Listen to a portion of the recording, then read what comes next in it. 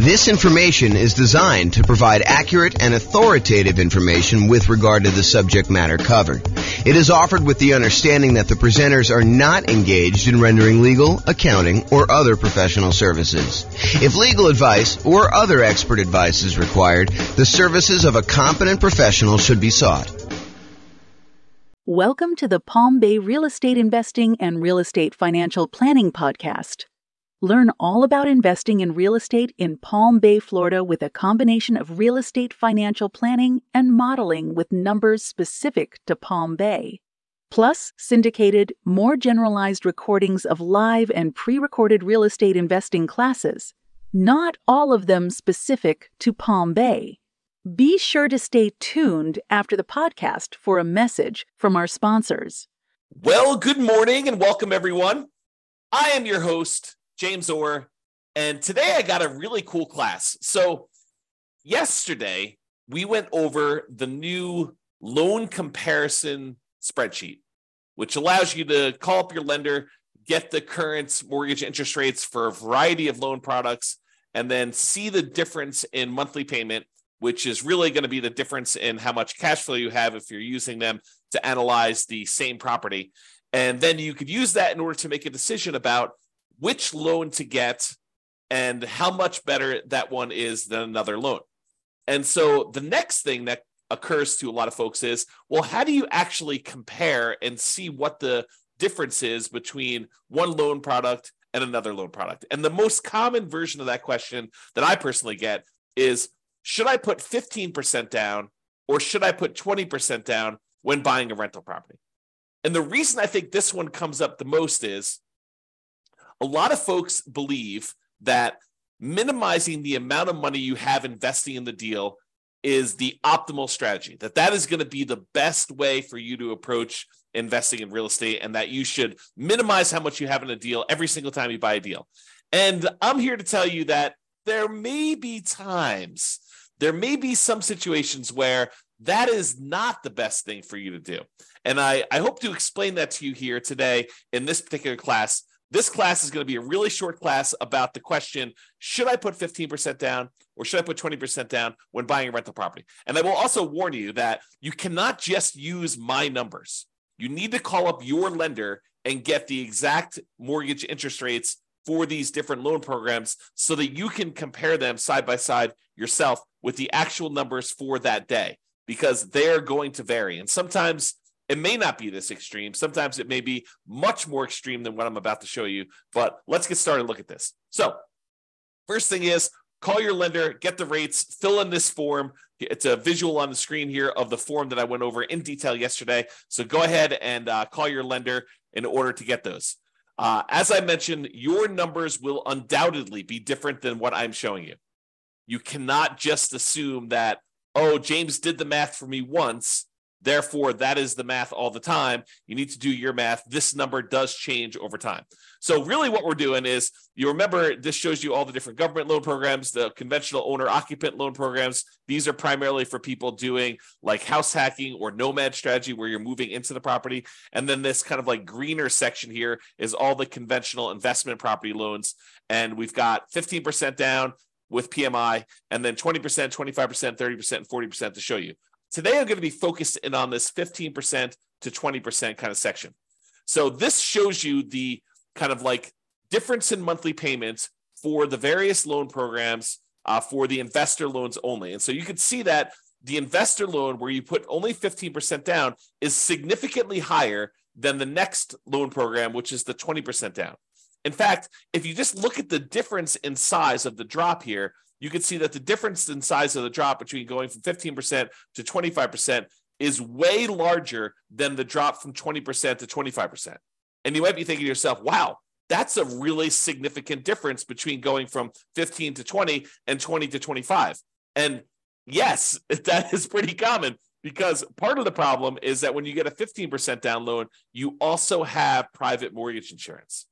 Not only does the interest rate change, not only are you borrowing less, you're going from borrowing 85% to borrowing only 80%, but in addition to that, you have private mortgage insurance, which is insurance that you pay to the lender to protect them in case you default.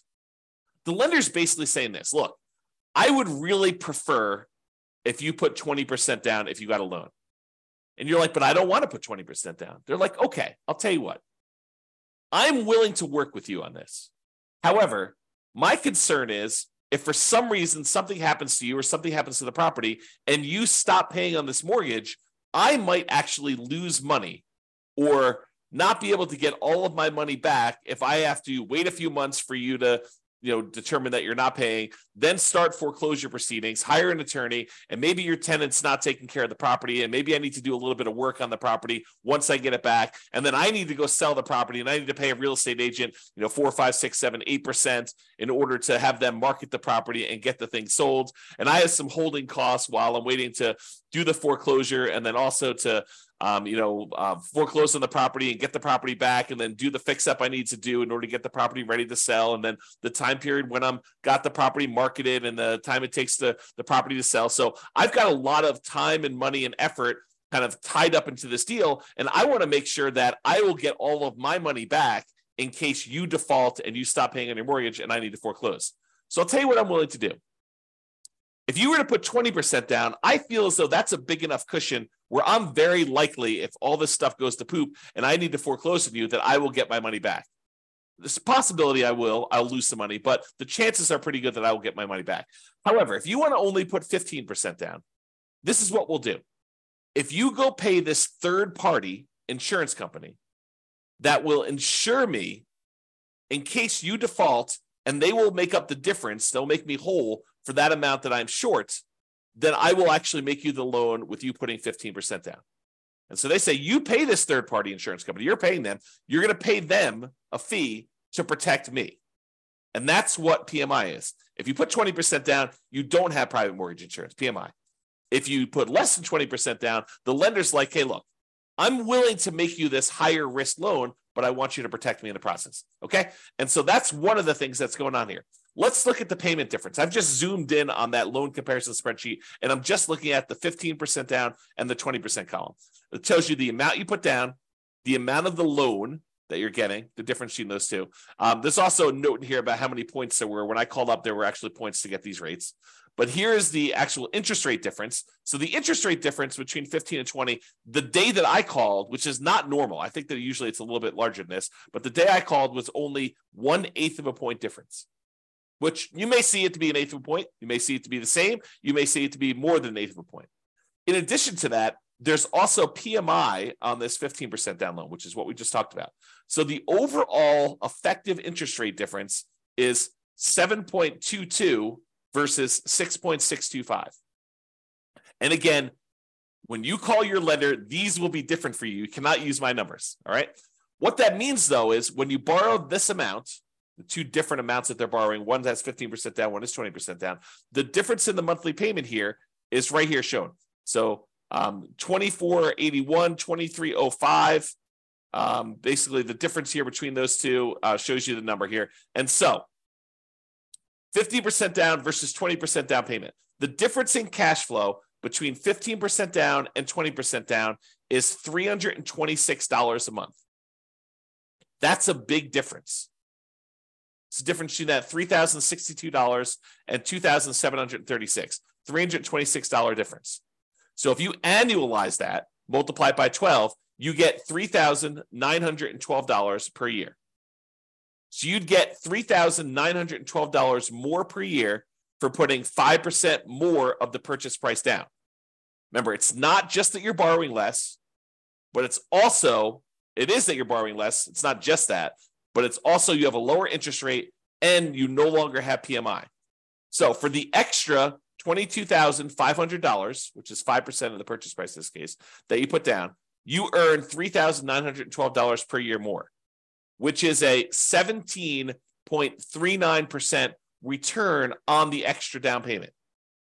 Now, technically, you'd save a little bit more on closing costs because your closing costs on a loan that's smaller is a little bit lower, but we're not taking that into account. It's relatively small. Also, because you put more down, your estimated return on investment from appreciation and debt pay down and your depreciation would be lower. You'd be less leveraged if you did this. So you got to take that into account too. But if you're really concerned about this cash flow number, realize that the return you're getting on that extra amount you put down, that $22,500 more, is about 17.39%. And that's like a cash on cash return on investment. That's the return you're getting in extra cash flow on that property. So are there a lot of other places where you could go where you could get an extra 17.39% cash flow return on your money? Yeah, sure. If you buy a rental property, typically it's more than 17%, but part of that is like deferred return. It's like your cash later return, your appreciation and your debt pay down return. This is really all about cash now. It's money in your hand from cash flow. So 17.39%. Not a lot of places that I know of where you can get that, especially on a lump sum of money of this size. So in conclusion, it's not just about borrowing less. Putting more down tends to also improve your interest rate and eliminates PMI. You can determine the difference in payments to estimate the difference in cash flow, since the income is going to be the same if you're analyzing the same property. Then you divide that difference in annual cash flow by any extra you had to put down to estimate the extra return in cash flow that you're earning on that extra down payment. And then you got to ask yourself, can I earn that return or better somewhere else with similar risk characteristics? Okay. So the idea is do this calculation yourself and decide whether it is worthwhile for you to put this extra money down. And yours may not be 7%, 17%. In fact, it's very likely to not be 17%. Yours may be more in the line of, if I get a 5% return or a 10% return. Some cases it might be a lot more, maybe 20% return. But you got to decide, hey, look, maybe I'm not willing to put this extra down in order to get just a 5% cash on cash return on that extra money. Maybe that's not worth it for you. Or maybe it is worth it for you. Or maybe 10% is worth it.